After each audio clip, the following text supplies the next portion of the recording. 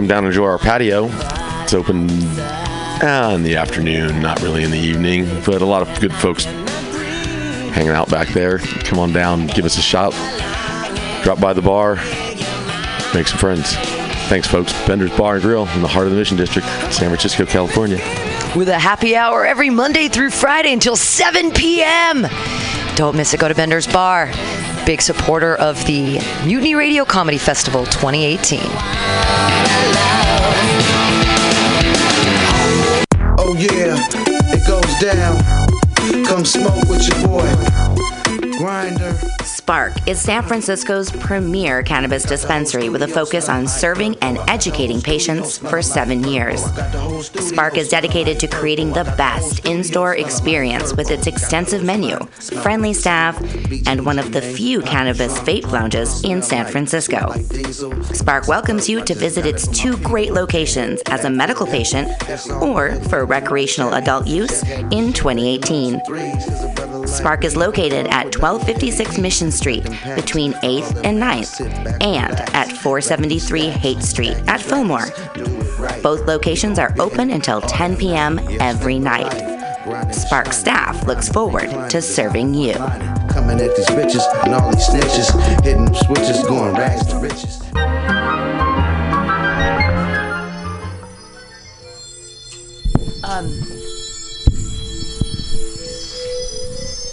Welcome to Wednesday, 2 o'clock, here at Mutiny Radio. I'm your host, Pam Benjamin. We're going to get trippy. We're going to get trippy on Some Call Me Tim. Yes, welcome to Some Call Me Tim, the show where we talk about all things believed in the past, believed in the future, believed now, or maybe there's no belief. I have special guest today, Mauricio. What's your last name, Mauricio? Marte. For some reason, I put it with a C. I'm like, Comte. I didn't even know what that is. Mauricio Marte. Welcome. I usually have people look back in the eyes of Sparkle Jesus. Oh, there it is. He's and I ask, do you believe in Jesus? Well, I grew up Catholic. Oh, okay. But I did go down a rabbit hole of trying to find answers, and I think that's one of those things that is a never-ending journey, and then you end up going around things, and you start believing in things, and then when you start believing things, you start losing beliefs after a while, I guess.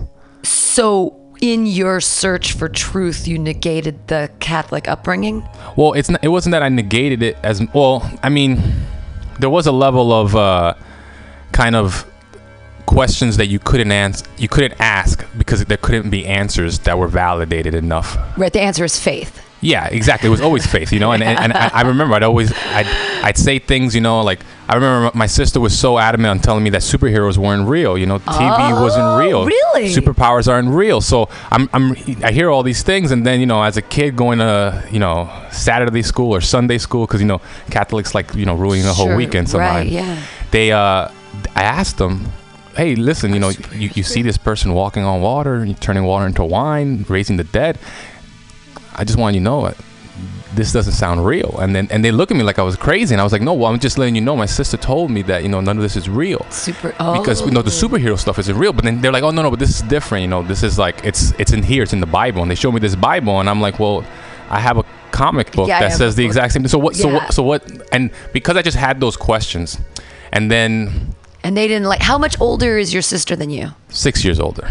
That is a lot. She was malicious. What a terrible thing to say to a small, nice child. But to be honest, she put me through a lot of the things she said to me reminded me that okay, there's a different game that the world's playing. Sure. Well, then 6 years older, she was like, don't have a childhood. Let me tell you how it is. Well, I was just so addicted to TV, grew up, I was one of those kids babysat by the TV. Oh, latchkey kids. Yeah, so when that happened, I was just all about, wanting to do this and wanting to be like that. And when it finally came to Inspector Gadget, you're young. Yeah. So you were like 90s. You were like probably watching Teenage Mutant Nope. I did watch Inspector Gadget and Teenage Mutant Ninja Turtles. Oh, okay, cool. But yeah, I mean, it just and then I guess when I got older and and you cared the information that comes to you when you're at certain ages, you care about them more. And Sure. so I started just reading up about like Buddhist and like, you know, Tibetanism. And then I got into quantum mechanics. And there's a certain commonality in all of these things. Quantum mechanics and Buddhism? Do tell. What? Well, that's the crazy thing. Well, if I remember I read this quantum mechanics book to some South Korean woman, gave it to me, and she didn't really understand English, and she wanted me to read it and then like translate pieces to her back and forth. Do you speak Korean? No, I don't. Oh. but the book was so convoluted with like words that even as an English reader, Sure. I had to read it in like slow pieces, you know? Sure. But quantum mechanics, it talks about the idea that it believes that on the subatomic level that everything moves in vibrations. Like, Oh, okay. you know, in like the music like form. And I remember also like in a parallel to like the Buddhist books that I was reading, it was also talking about this idea of bardo, the in between space, what you know, what they believe the purgatory state would be if you were thinking in the Christian form or whatever. Sure.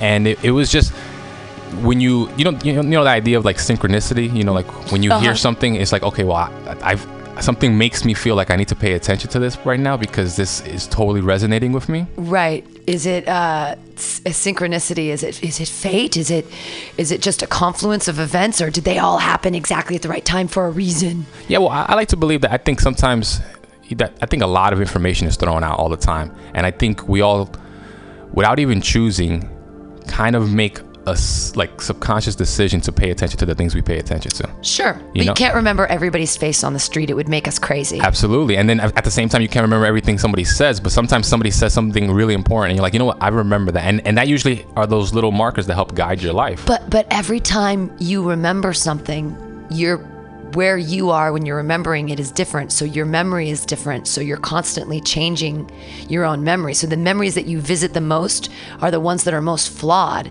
because you're constantly changing them. Yeah, absolutely. I think the past is so malleable. Yeah. That, like, especially as like somebody who like goes up on stage and tells stories or does comedy or whatever, I always try to find a way to make something, an anecdote, eventually into a joke. Sure. And so if that's the case, then it's just like I can tell you a story about my dad passing away, and if I would have told you that story 10 years ago, it would have sounded totally different than it sounds now. Sure. Because of the mentality of how I am and how I choose to remember and what highlights I give you. Right. So yeah, the past is like, you know, is loose and you can barely even like hold on to it, and then the future is just as loose as that. Right. But the present now is loose too because it's all vibrational. Yeah, well, I mean, like, I think that's one of those key things, and that's, I guess, maybe like how I started on this path of like, what do I believe and what do I do not believe, and it's just because you get to a point of where everything just starts like breaking away, and you realize that wow, none of this is in my control. If I can't control the past and I can't control the future, then how am I controlling what's happening right now?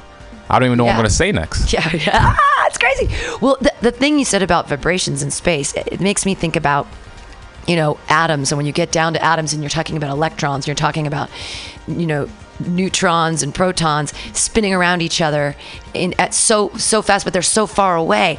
Like if you think about the space between atoms, it's a vast space. So even though I'm looking at this chair and this looks like a chair, it's really made up of a bunch of empty space, just like we are. Yeah. And I mean, if you break it down to like a proton electron, you know, thing, it's there's a lot of space. Well, like I heard somebody talking about how space is so important because without the space, you don't appreciate the things in between that space, you know? Sure. And so it's, I think Alan Watts was describing how a net is a series of holes tied together. Right. Well, so are clothes, so are sweaters. A sweater is just a bunch of holes sewn together. Yeah, and exactly. So it's just like you I guess he used it as an analogy for life because a lot of times people, you know, you consider your life on these highlights, you know, these stories we can tell, these moments, these are past and what's going on for us right now. Sure. But a lot of it, there's a lot of space in between. That's the stuff that we don't talk about. But to be honest, those are the transitions that get us to the other place, you know, that those are the things that allow us, you know. Right. Isn't Buddhism all about the moment of transit? It's like enjoy the moment of transit. That's like what I know very, very little about Buddhism, like very, very scratch the surface little. But what I think I know is that I've been told and understand that enjoying the moment of transit is the key to Buddhism because but then we're constantly in transit. Like every moment of our lives is in transit. I break it down to like don't freak out on the bus. Once you're on the bus, just enjoy being on the bus. Read a book. Chill out, think, do things, and enjoy that time rather than being stressed out like, oh, we've got to get somewhere. You're going to get there. Yeah. But you have no control once you're on the bus of how long it takes to get there. So it's enjoying the transit on the way from place to place instead of being like, oh, I want to get there. Or, there's a frustration that can be happening that you can let go. Yeah, and I think that's kind of how they translate life is a transit, and the entire time you're transitioning from this to that, and a lot of the times it's some things that are unsavory. But I think those are unsavory moments allow you to appreciate the really good ones. Right. And so they call it they call the world samsara or samsara. There's a way to pronounce it, and I'm sure I'm butchering it. But it translates into the world of pain, or the world of discomfort. And so the whole idea is, and then you've heard of nirvana. We are made to suffer. Yeah, and you've heard of the term nirvana, right? Sure. And so nirvana is what everybody reaches to. That's what everybody wants to do. That's what they believe happens when you die. And I guess like Buddhists, or at least what the whole, I think, essence of that religion tries to, or that. I'm not sure if it's a religion. Is it a religion? Philosophy way of life? I don't know. Yeah, but sure. That particular state of mind of thinking is the whole idea that nirvana exists right now. It's that moment of where it's just like, damn, I do not want to be on this bus, but it's like I'm on this bus. And if you can enjoy the moment of being on this bus, then you actually might find a moment to smile. Right. Even if it's the fact that these people are getting into an argument and they're like spilling their water on you. It's just like, you know what, this is going to be funny. I'm going to totally tell this story as soon as I leave. And so therefore you have that moment of to find heaven in hell. That's their concept. Sure. They believe that that heaven hell concept exists. That we created ourselves and it's our own perspective. Absolutely. And we can sit there and be and this the reason I smoke so much marijuana is that it gives me perspective, because a lot of the times the reason I'm upset is my own ego. Like, I'll get angry because the outcome right now is not what my expectation was, and I get angry and frustrated, and it's like, hey baby, chill the fuck out. Like, you really. And I try to put things in perspective of, like, when I freak out about money, I'm like, oh, and I get so upset about taxes or something. It's like, I mean, I have hot and cold running water and a place to go potty. Like that, and my own space. Like, I live in a studio apartment with my cat. There are many. So when I freak out about things, I need to gain some perspective. And I feel like thinking about transit and perspective, that's sort of like a Buddhist thing of it takes the same amount of energy to be happy as it does to be angry. Absolutely. A friend of mine described everything you do. He used the analogy in money, because he was just talking about what you put into something is what you get out. And so it's just like when you have that last $20 and you shouldn't spend it, and so you're trepidatious about spending it, and then you put all this like, okay, well, and you make this whole negative world spin of like, when am I gonna get money again? Right. And is this gonna be my last whatever? And it's just like 9 out of 10 times you're gonna come up with money anyway. It's gonna happen. Yeah. Like eventually, you're not gonna starve. Yeah. And so he said that's the reason why they call it currency. He described it as an electrician. He's just like, it's a current. It's like something doesn't start and end here. It has to go in a cyclical situation. So sometimes it's close to you, and sometimes it's far away from you. And when it's far away from you, you swear it's never gonna come back. Sure. And that's the reason why you get worked up about it. Every now and then I get upset at myself too, but if I'm lucky enough, I wrap myself around the realization that it was only me who got myself upset. It wasn't her, it wasn't him. Right. And then I end up laughing about it, because that's all you could do, is just like, oh my God, I really got myself there, Right. I get freaked out. And when that's the same thing with, like, on the opposite end of depression, or when people get really upset, or like sort of like a woe is me, nobody likes me, but it's like, that's me not liking me, and that's projecting it on other people. And instead of being like, why don't I like myself right now? Why am I projecting that upon other people? Like, what's happening? And sort of examining those feelings, or being like, fuck those feelings, I'm gonna be happy. Yeah. I mean, you kind of gotta do both, Like, Right. like what just happened here, and fuck that, Yeah, exactly.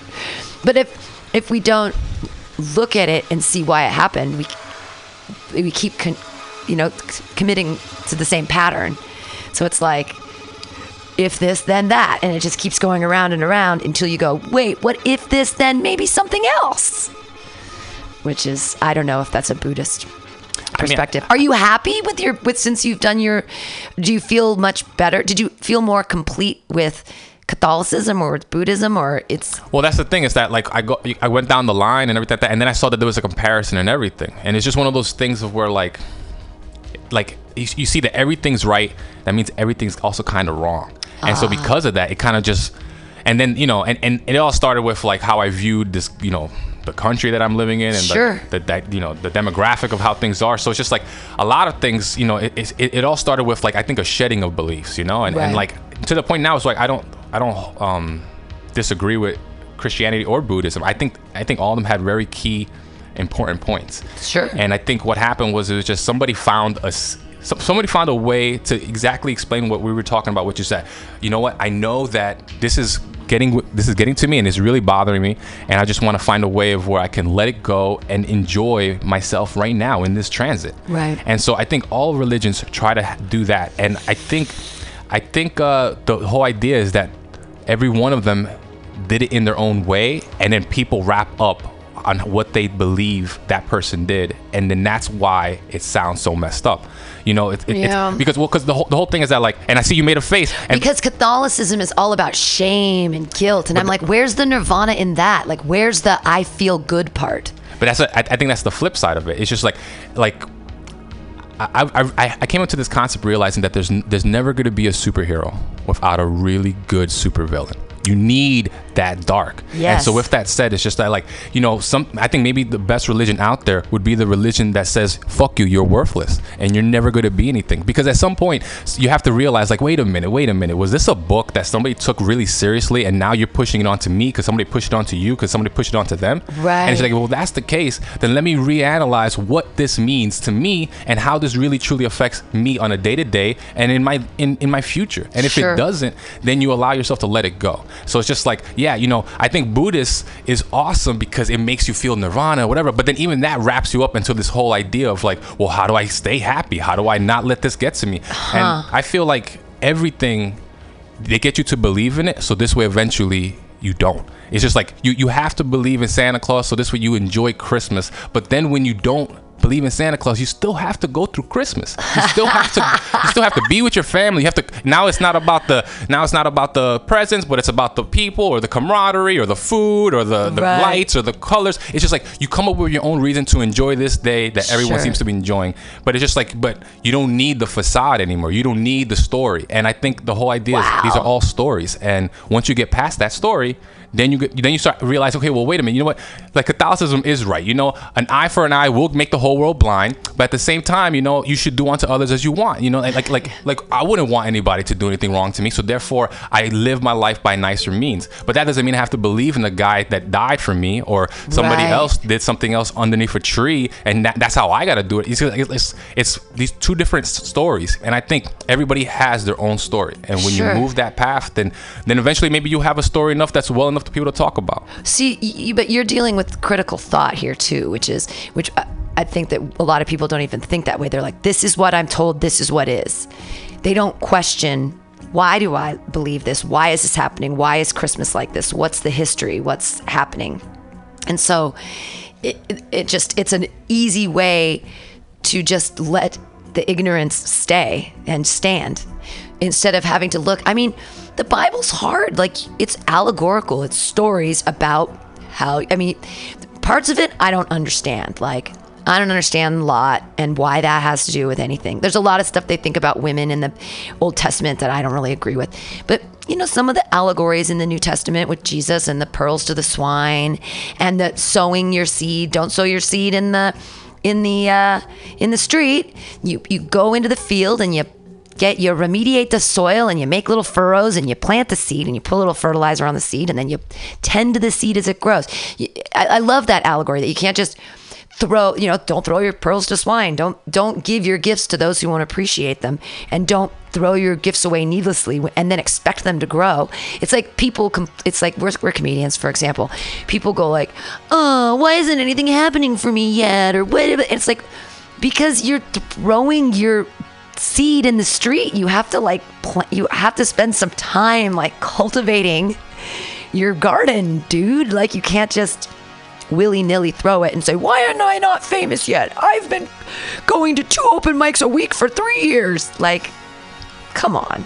Yeah, and I think also the way people hear is different. You know, so like what I say could be heard differently from you versus somebody else. So when you read something like that, I've heard that exact same allegory, like, you know, the whole like throw pearls or your seed into the thing, and they also they translate that into masturbating. They translate that into, you never heard that one? No.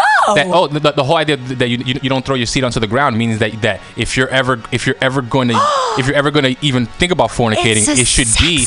But see, that's what I'm saying. I prefer yours because yours actually makes sense to life and whatever. But what I'm saying is that somebody heard that and they said seed. That's right. You shouldn't do that. And that's what and so because of that, it's just like you know, like even like you said, as comedians, like you have to be careful with what you say. And sometimes I feel like there's a certain like people are gonna take it the way that it is, and sometimes you have to deliver it the way you want to, and you're gonna have to accept that there's always gonna be someone who's gonna view you as a villain and someone who's gonna view you as a hero based on what you say and how you say it, right? Regardless of how it's done. Well, you seem to have your own religion you're creating right now, which is the comic book religion, which is, I mean. And I think that it can be a moralistic tool to teach children right from wrong. And isn't that what the basis of religion should be? I mean, I've always thought of religion as like a community that if you have a baby and you're raising baby and you have a mommy and a daddy or two mommies or two daddies or whatever you choose, and you tell little Johnny, you know, this is right and this is wrong. It's nice to have a larger community outside yourself agreeing with you and saying, all of them, this is right and this is wrong. And we all agree together that these things are, you know, don't lie, don't steal, don't cheat, don't, you know, that's kind of it. Don't be mean to people for your own personal gain.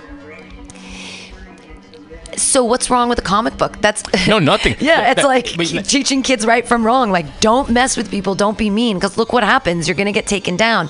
And sometimes the hero loses too. And you can be a hero in real life just by standing up for someone who's getting beaten down. Or there's like lots of metaphorical connections. And it totally is. I feel like maybe that was another version of it for people who wanted to inspire people or to like invoke a particular thought. They thought of comic books. I think every avenue of doing something is to a degree like that, whether it's music, whether it's, you know, I mean, I feel like you could read a Dr. Seuss book, and if you read it carefully, you'd be like, wow, you know what, he's saying some real stuff, and that could potentially make you a better person. Right. It's just like it's what you choose to bring into your world, and it's how you choose to translate it. Sure. So yeah, I mean, I think a lot of people do think like that, you know. And I remember, like, I think I even said a joke about how, like, yeah, you know, Superman and Batman have like awesome notions that make me want to be like, you know, humble and like fight for truth and justice, and like, you know, and when the times when you feel like you're down and out, and like coming back, you know, for the significant win, having somebody lose his parents and then coming to become like a superhero. Well, that sounds amazing. Well, both of them lost their parents and became superheroes. But I love about Batman is that he's human.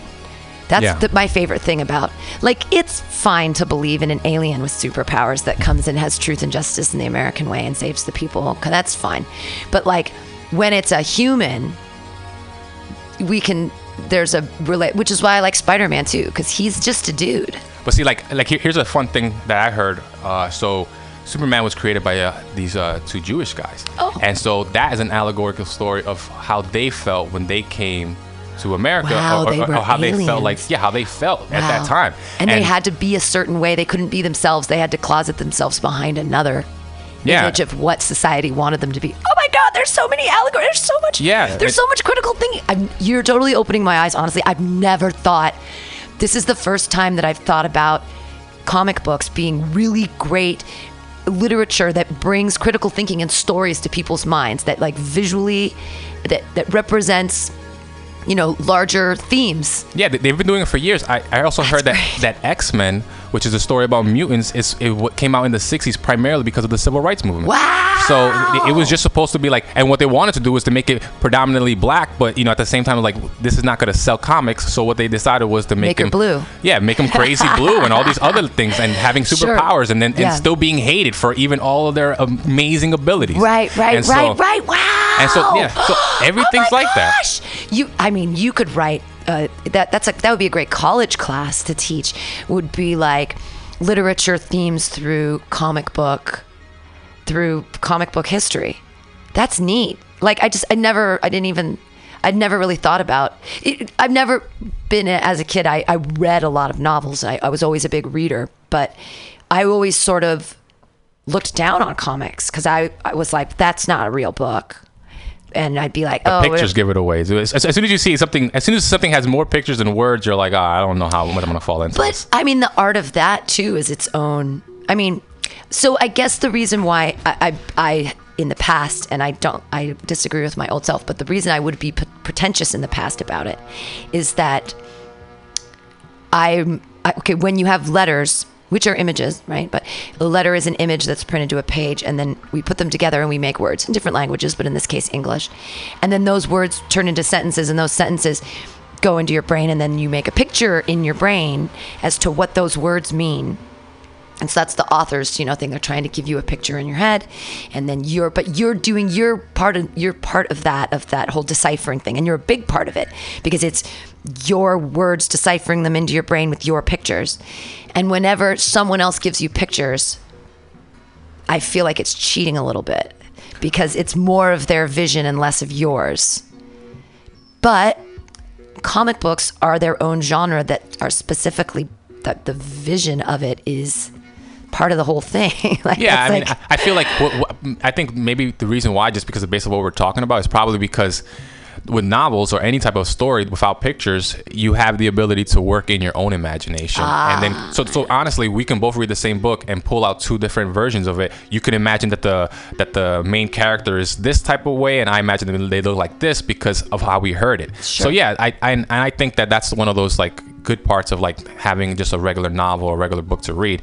And then I think when it came to something that, like when they were trying to convey a thought, like inequality during the civil rights movement by putting these mutants getting like spit on or whatever, like they I guess maybe they wanted like something visual for you, like, oh man, like wow, that looks horrible, like this is a little girl, yeah, she has 4 arms, but you shouldn't spit on a little girl's face. I was like, well, yeah, well, you probably shouldn't spit on a black girl's face either, exactly, any person's face. Yeah. And so like maybe sometimes it's just like, I think, and it's because they're all still images, right? Maybe that's how they impact it. It's just like, all right, how do we get people to buy this? It's like, well, just throw something crazy on the front, and then of course it's not supposed to be all like hard, so I'm sure like they had like some nice things. Fun. It's supposed to be, comic books are fun and entertainment. You're entertaining, but there can always be a message behind entertainment, and I think that we forget that.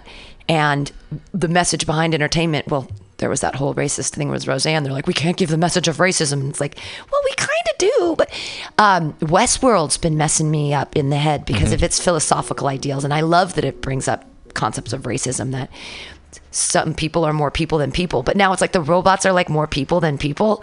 And so what is human? What is humanity? What is racism? Why do we divide ourselves as a people? If we're thinking about robots and whether they're equal, or about mutants and whether they're equal, why can we still not look? But we are, in doing that, we're looking at how humans, we do this thing where we think that we're better than other people, and for some reason it's, but it does really, I don't know if religion all calls that out. Some of religion makes you actually feel like, well, I'm better than them now. Yeah, I think, well, yeah, I mean, I feel like, and that's the thing, I think religions are like maybe 30 to 40% of what the core thing, all those like really nice, like parables of like how to live life and what the like the bare essentials of being content is. And then a lot of it are the beliefs around the people that existed in that time. So yeah, you'll hear some like very misogynistic stuff in the Bible because it's just like, they're like, I don't even know why a woman's talking right now. Like that's how their mind works back then. So of course they're gonna say, listen, a woman should be doing this and doing that and doing this because you're not talking. So you might as well be, that's how they think. Later on, you like, I would love to see what the religions 2,000 years from now sound like, because it should be a lot more, I mean, because people know how to read now, so it's a little different. Exactly. And the cool thing about it is that like that current that we described earlier, I think everything's cyclical. You look back at like Egypt mythology and how they grew up. They grew up they believed in women to a different degree. That whole idea of when they wear wigs, the pharaohs, they wear a wig and they'd have there's 2 different types of wigs. The ones that like kind of like had like the bob, like a little bangs or whatever, and then there's the one that has the split down the middle. Sure. And when the split down the middle actually meant that the pharaoh was connected to his feminine side. Wow. And that meant that he was actually more appropriate to rule because he was now a man and woman. He was whole. And to be honest, they didn't respect. Oh, not that they didn't respect. I can't tell you, but the full respect of a pharaoh would be the fact of someone who's a logical man who's connected with his creative feminine side and can manipulate everything to allow him to create a better civilization for his people. Yeah. So it's just like so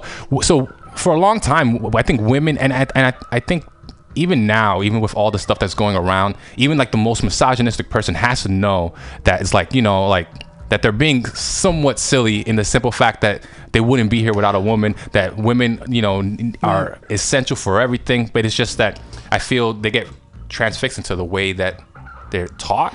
Right. Well, even 2,000 years ago in Greek theater, Lysistrata was a comedy, and it was about women who withheld sex from the men and stopped all the wars. There were huge wars between like Thebes and Crete or something. And, the women in Lysistrata all withheld sex and they stopped the war, and it was like a comedy. But it's so funny that we were attributing, it's a neat play because it's saying that women's power is equal to that of the power of men.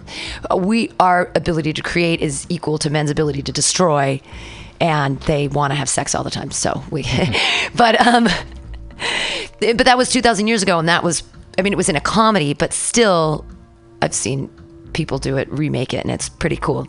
But it's saying that like women actually have power and admitting that 2,000 years ago. So, and only 150 years ago, we're like, yeah, rule of thumb, beat your wife with a stick no bigger than your thumb. That's nice, woohoo! And didn't let them vote. Women are too dumb to vote. They think what their vaginas, or I don't even know what their, the suffrage and all that stuff. Well, I remember I got into this, not a debate, but this long discussion with somebody, and we were talking about racism and slavery and all that stuff, and it was funny because they were, I think, obviously anti-slavery, but they kind of had this sort of like misogynistic tone in a weird way. And so I remember I kind of just said, like, I was like, well, like I said, dude, I think like the biggest slaves of all time will be women everywhere, because it's just like, no matter where you are, it's just like there's always a woman being like subjugated in some way. And so because of that, it's just like the idea of how we treat, like how you view of like this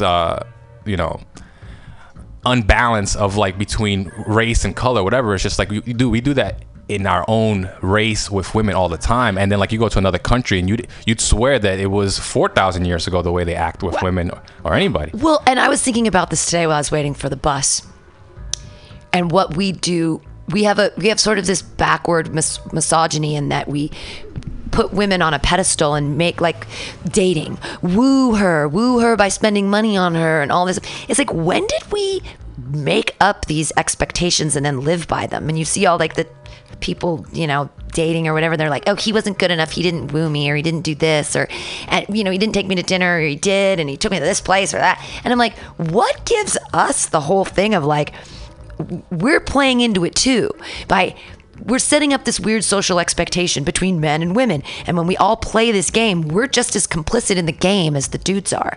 Like when we're saying, I'm holding him to a standard because I'm a woman, and if he wants this, he's gonna have to do this, and it's like, can we just be people? Like, but when we have that expectation of dating, we're playing into it. We're basically saying like, yeah, I'm a woman and I should be taken care of. And it's like that in itself, like I can take care of myself. Yeah. Like hanging out with the dude is great if we're having a good time together and everything's working out. I don't want to have any expectations of that. And that there are these expectations that we all play into is the reason it keeps going. Yeah. That's the crazy thing about it. It's just like, without the expectations, does it even start? Like, if you didn't have the expectation of like, all right, this could progressively go this way or this could go that way. If I do this, if this is my tactic here, this is how she may respond. Tactics. Or even if you throw out of the social expectations, and you're like, okay, you know what, I'm gonna just be me, and I'm gonna do the things that I feel are appropriate to me, and then I'm gonna find somebody who resonates with that, and therefore then there are no games, and we're just doing this. But even that's an expectation. That's the game of not playing the game. So this way we can have our own little mini game, and then we can tell people, oh, we're better than you because we didn't do this, because we didn't care about clothing and this or that. We just loved each other for each other. It's like even that's an expectation, and then when that falls apart, then you're gonna get it. You know, you're gonna feel some type of way. Right. Well, in it, for example, that Aziz Ansari thing that happened that was totally ridiculous, when this girl is like complaining about the first thing she complains about is he had white wine and I prefer red. And I'm like, okay, number one, white wine is better with oysters, and he took you on an old schooner, an old 1896 schooner to have oysters. Hello, both of them were setting up expectations from the very beginning, and when people don't like even recognize, like, how much do you think you deserve? Like, I don't know. That whole thing was like, it just feels like all these expectations. I know as soon as I saw that, I mean, mind you, I have never thought in my mind that by doing comedy, I'm going to meet women. I mean, like, I know that a lot of comedians think, like, I even heard comedians even say that. He said, hey man, what do you think we're doing out here? We're just here to meet girls. I said, for real? Because I thought we were trying to like create a career for ourselves. But all right, no. But the whole idea is that like if I've ever been approached by somebody who like seems that they want to engage with me, but because of like my 5-minute set, I'm actually a little bit put off by that, because I'm just like what are you? I said, what did I just do up there that makes you feel that this should go as far as you want to take it?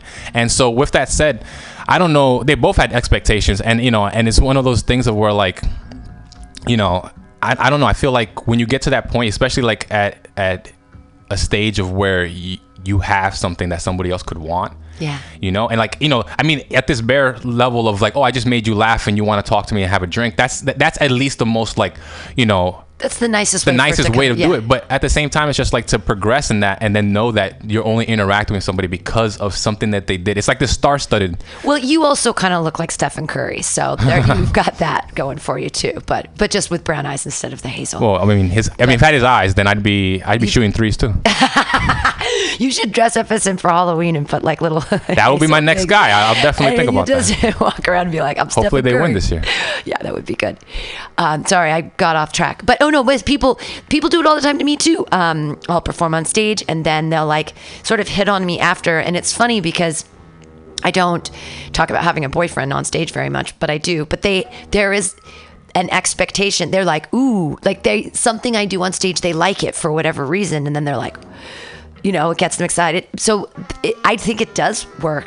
Like, there are chuckle fuckers. There are people oh my God, there. I heard that for the first time. Yeah. I was up in Portland, and my friend called me up, and he says, hey, listen, my mom just wanted to say she knows you're going around doing comedy, and she wants you to watch out for chuckle fuckers. Yeah. And I was like, wait, what? He said, yeah, dude. He said, watch out for chuckle fuckers, because these are girls that or guys that basically literally just go after comedians, and they just want to have sex. He said, but watch out, because you may get the clap, And I was like, dude, I said, did you just throw a one-liner joke at me? He said, no, but that's just funny, right? Yeah, applause break. I was like, what? But no, but he said that, and like, I know exactly what you mean. I didn't think it was real, but I remember I did one bit or one set about like sex or something, just like this, whatever.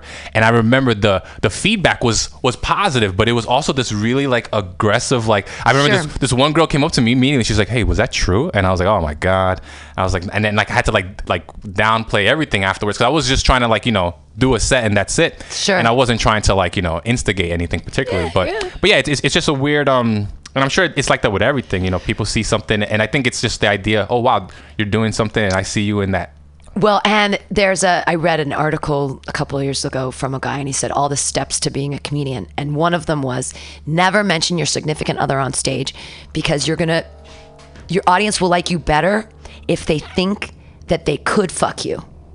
Damn, that makes sense. Like, they'll like you better. But once you shut it down and you're like, I'm married, some of your audience is going to be like, I'm just not going to listen to her anymore. She's not interesting to me anymore because she can't connect with me because, So I don't know. I don't know if I have some of my funniest jokes involve relationships, so I use them. But yeah. I also, when I don't talk about it on stage, more often than not, people will hit on me after a set.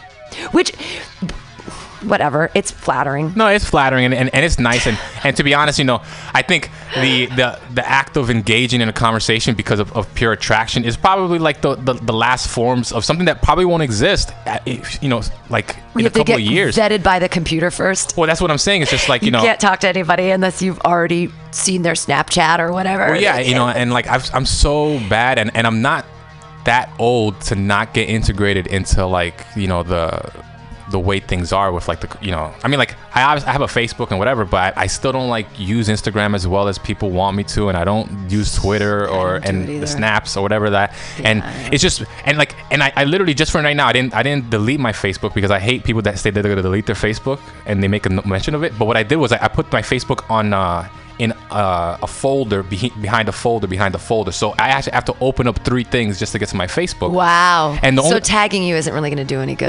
Well, you can, but and I'll definitely look for it. But the whole point is that I realized that if I didn't do that, I would constantly just click on Facebook and do the whole scrolly thing. Right. And then somehow like I'll start watching like a video about like a cat falling on the floor and looks so adorable, and then somehow I end into this crazy Tyra Banks talking about Donald Trump thing, and it never even. How did that happen? How did you get to Tyra? And 45 minutes passed already, and I was just like, wow. Right. And so it's just like, so because of that, like, I understand the importance of it, and I think it's definitely essential for connecting to a different level now. But there's a huge level of distraction for it, and because of it always keeps me like toting the line of how much I dip into it, because I know the moment I engulf myself into Instagram, I'm gonna be looking at Instagram, and the moment I do Twitter, now I have to start actually paying attention to tweets. Yeah, I won't pay attention to it because you have to follow people to get them to follow you. I have a dumb phone. I don't even have a smartphone. I still have a dumb phone.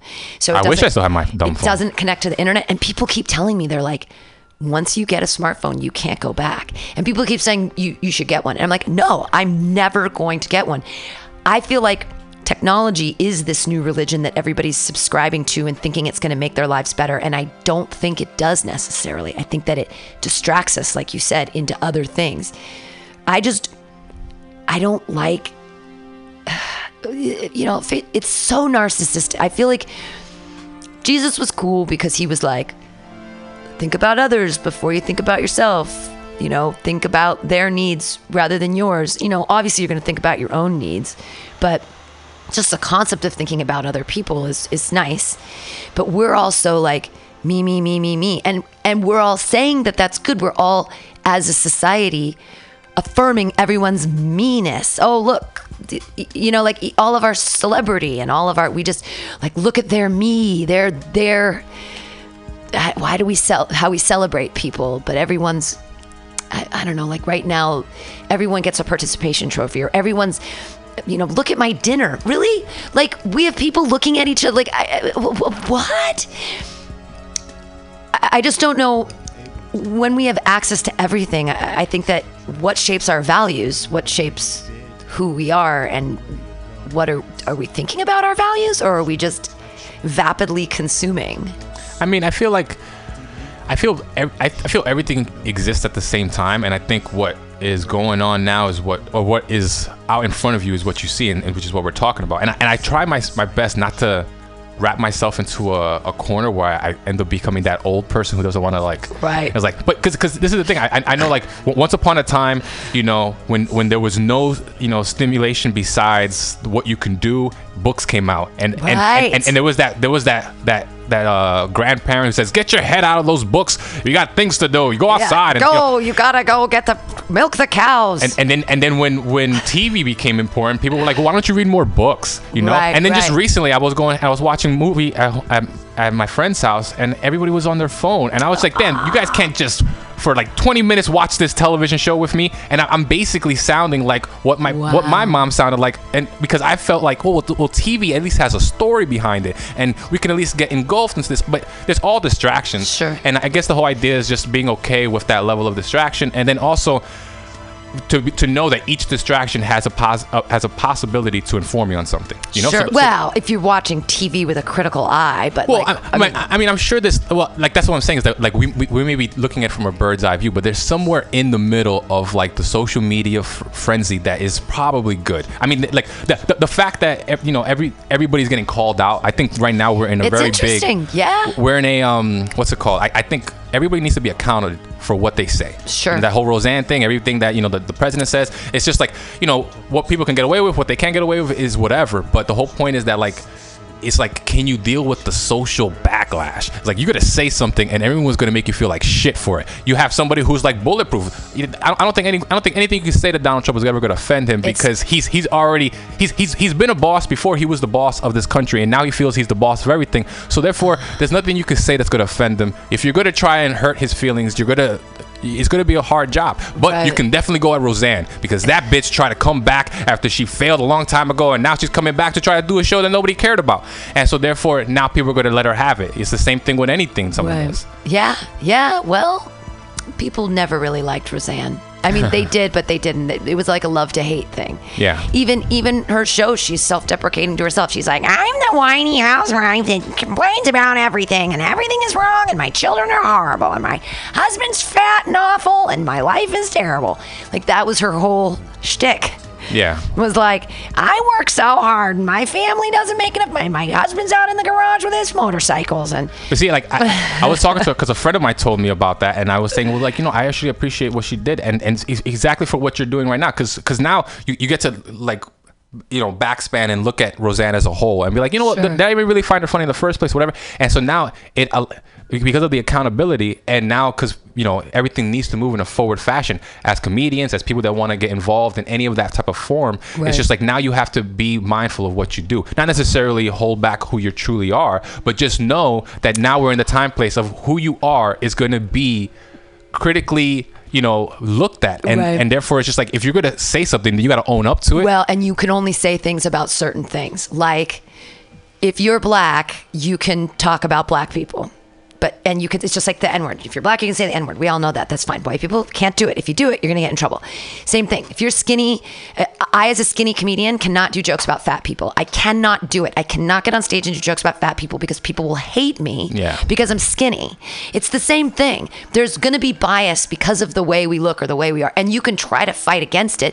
Like, for some reason, you can make fun of Muslims, though, in any fashion, and nobody cares. Like, I don't know why that's true. That's how it happens now. They're the ones. So, like, who's going to be the butt of the joke? But there's certain things that you just can't get away with. Kathy Griffin couldn't have the puppet effigy of Donald Trump's head. It was too far. It was too edgy. It was too soon. See, now, and she's paying for it. I think, and that's the thing. That's like, I have a friend who's very, very much on the belief of what you just said, and he's a comedian too. He's in New York, and I know that's where I'm from originally, so I know you have a great accent. I never hear it until people tell me I say it, and I'm like, oh, okay, maybe I haven't. But the whole point is, his whole thing is that and I understand exactly what he's saying. It's like, you're going to say certain things. You can't say certain things because you're going to offend certain people, and I understand that. But at the same time, I do believe that everybody should say what they want to say. Sure. I believe, and when it comes to racism, I believe racist people should be as racist as possible. But the reason why is because, like I said, we're in an age of accountability, and so there's going to be people that aren't going to stand for it. There's going to be people like me that may passively say, "Hey, listen, you're being a fool, and this is how I'm going to make you look like a fool, and I want you to feel like a fool." But then there's someone else who's going to be a lot more aggressive with it, who may be even more violent with it. And I feel it's one of those concepts of like, fire burns. How do you know fire burns? Well, someone told you fire burns, but maybe you didn't believe that fire burns, and then one day you try to get close enough to fire, and then guess what? You got burned. And that's the whole idea. It's just like, you could, like, I don't think... But why can't I stick my hand in fire? Because you can't, because you're going to get burned. But you can get close to fire. Sure. You can talk about fire. You can get, but the whole idea is that it shouldn't stop you from being able to do or say something. And so it's just like, I think I've heard people that have, that aren't from that particular sect or that particular race use words that they have been deemed not being able to be used. Sure. And I heard it in the context that it was used, and nobody batted an eye. In New York, the N-word is used by any native that feels they're appropriate to use it. I know lighter, whiter people than me that use the N-word, and I didn't even think that they use the N-word. I've heard Filipino boys on the bus really go at it, and they believe it. Yeah, and I'm like, you're Filipino. And that's what it is. It's that you have to believe it. And I think when you believe in something, then it's just like then it's who challenges your belief. Like usually when somebody sees somebody who says something so confidently and not with the like intent to be malicious, or even not like, a lot of times people say the N-word, and I don't hear it in the sentence that, like, if you were to say what's the definition of that word that it says, oh, black guy, like, or black person.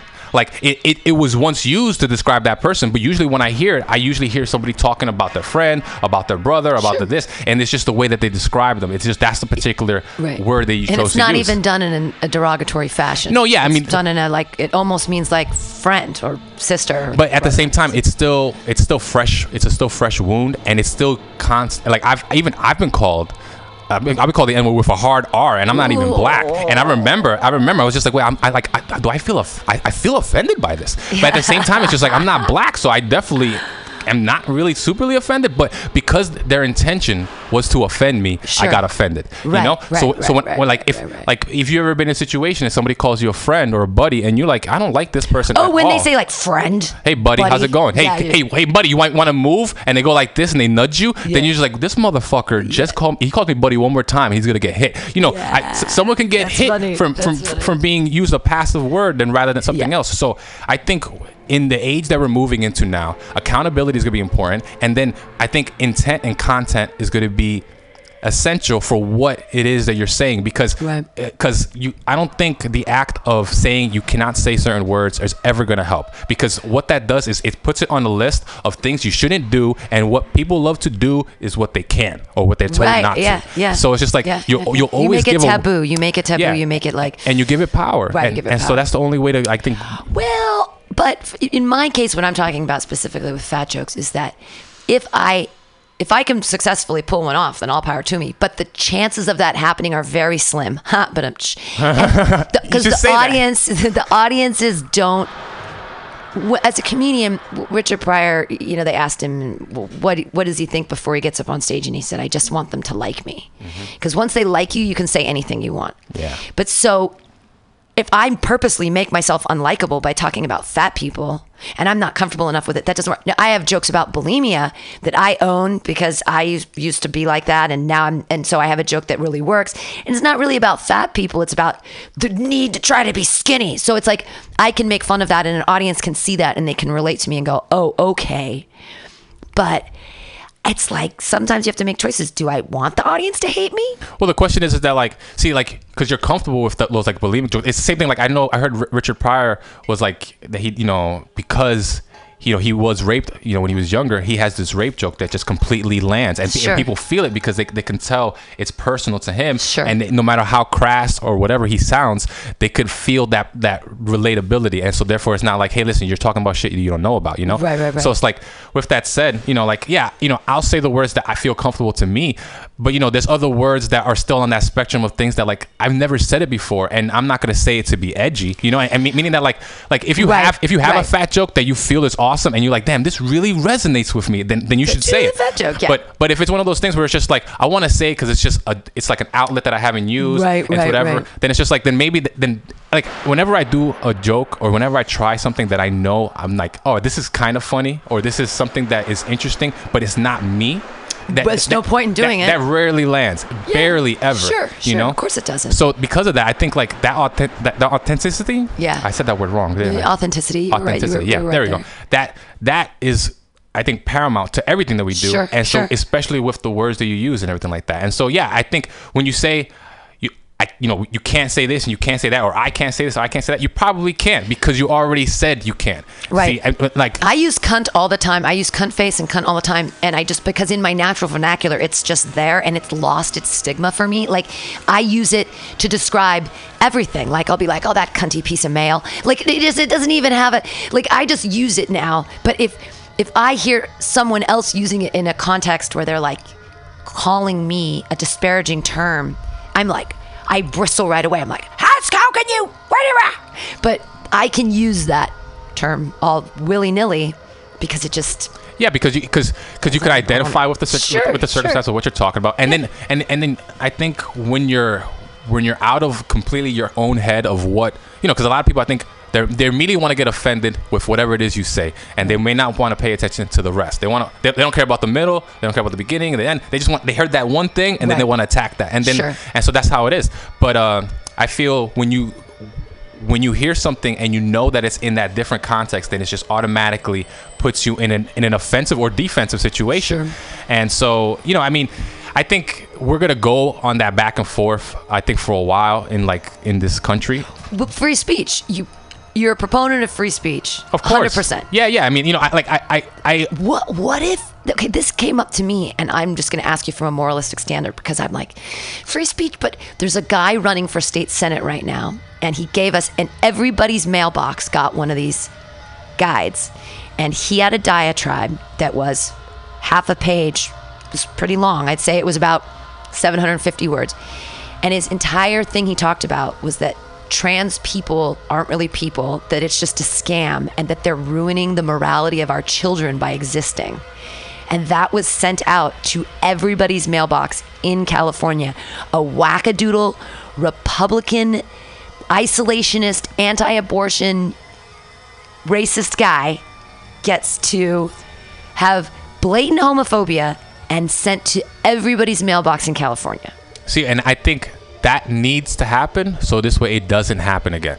You understand? Like what I'm saying is that I've never even heard of something like that, but at the same time I'm pretty sure it's commonplace in other places. Like that happening here seems like a really big deal because San Francisco is just so diverse, and you guys have been ahead of the curve on this and that it's just like to see it happen here. It's the same thing like seeing racism happen in New York. It's like it happens, but it's just like, wow, I'm just so surprised. You go in the middle of Kansas and they're like handing flyers out every day, say, hey, don't be gay, go away. Wow, all these things. So it's just that's mind blowing to me. So to accept, but the thing is that you want it to happen at a place like here, because then you have people like you and other people to be like, hey, listen, you send this shit to my mailbox again, and I will fuck you up. Yeah. And what they're hoping for is they're trying to fish out the people that want that like that particular frame of thought. He is wackadoodle. Like, I went to his website and checked it out, and he is wackadoodle. Like, off his rocker with all kinds, trying to get back to American isolationism, which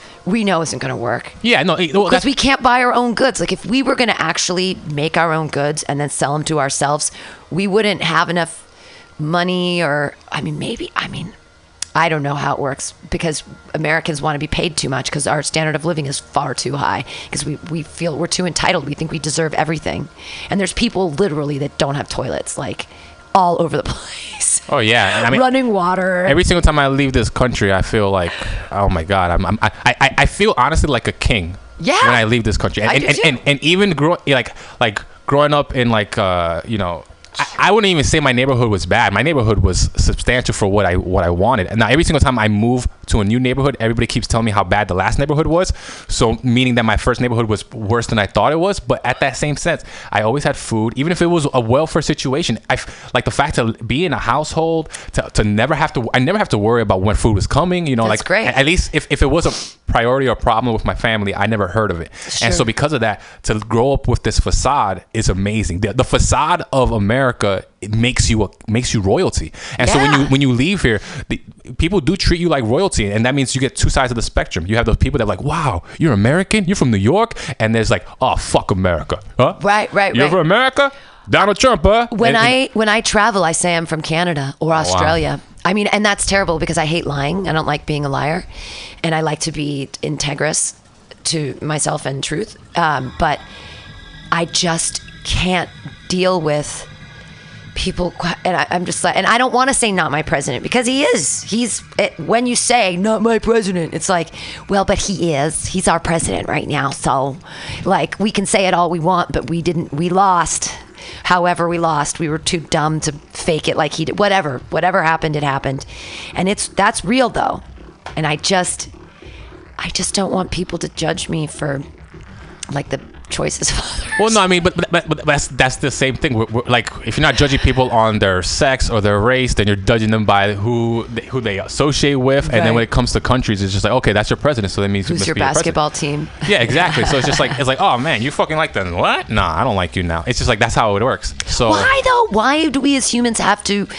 Why do we always have to have an other? Just like you said with the comic books, to bring it back around, for there to be a hero, there has to be a villain. Exactly. And to be honest, if that's the case, then it's like this, like the senator you're talking about, or even Donald Trump, it's like you have to. I mean, now this is hard to say, but you have to appreciate what they're doing, because what's going on, as crazy as it is, I find it hard to believe that it's the first time. it's just the way. It's just that because he's saying things on an outward level. It's just like it's the whole thing about like, do you prefer the passive, liberal racism, or do you prefer the racism in your face that, hey, go back home, you know? Right. So it's like stop speaking Spanish. So what I'm saying is that, like, what's to say that not every single president since before him was the exact same way, or the whole idea is just that. I mean, I stopped believing in the president a while ago, maybe during the Bush era, but of course when Obama became president, I was just like, wow, there was an inkling of where, like, I feel like it would be awesome to say that this was a really big important thing, but something makes me feel that this just means that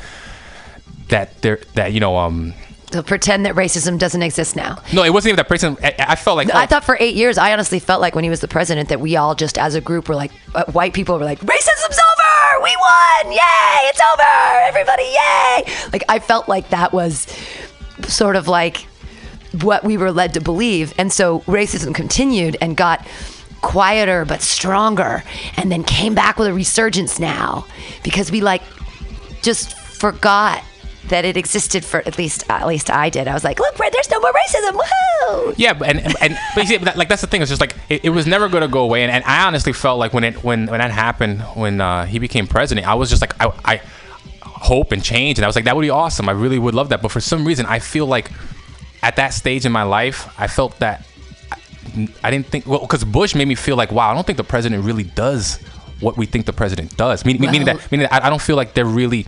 It's like. Okay, so let me jump off of this 9/11 question mark. Well, I was being around 9/11 and hearing. You were around it? You were in New York during the 2001? Yeah. I was in high school, and when the whole thing goes down, people were running around. The teacher walks in, asks us for a radio. We don't know what he's talking about. He's like, no, listen, no one's gonna get in trouble. This is serious. And then you see the whole thing going down. People were crying because Where? How far were you? Were in Brooklyn? No, in Queens. You were in Queens. So you were way uptown. Yeah, but the cool thing is that, well, not the cool thing, but that my house was right like by the line, by the line of where you can see the World Trade Center. Whenever there would be fireworks for 4th of July, we would go across the street on the building to see it. And then, of course, now when you see it, it's nothing but dust. And the dust actually hit all the way to Queens. Of course it rolled all the way. And so, I mean, and then like because that was the way the wind was going. Because the people at the harbor on the other side, that's where they were trying to get to safety. They're like, gotta get to the harbor. Yeah, and I mean, and that dust hit for a while, and so like that the whole intensity of that. Definitely makes you start questioning things, and and then you hear like the firefighters that were there. And how they talk about things. I read every single during 9/11 last year, so that I wouldn't forget. I read the New York Times put them out, every single firefighter and EMT not police. It was firefighters and EMT firefighters. They interviewed every single one of them that survived, and they have their exact transcripts, and they're still online. And the New York Times put them out, and they're like 403 of them, and I read them all, and they were amazing. And if you don't believe that it was a strategically, somebody planted bombs to make that be a strategic destruction, there are so many of the firefighters that like, I heard this explosion and then this explosion, and I felt it from underneath me, and I was like, there are explosions happening here.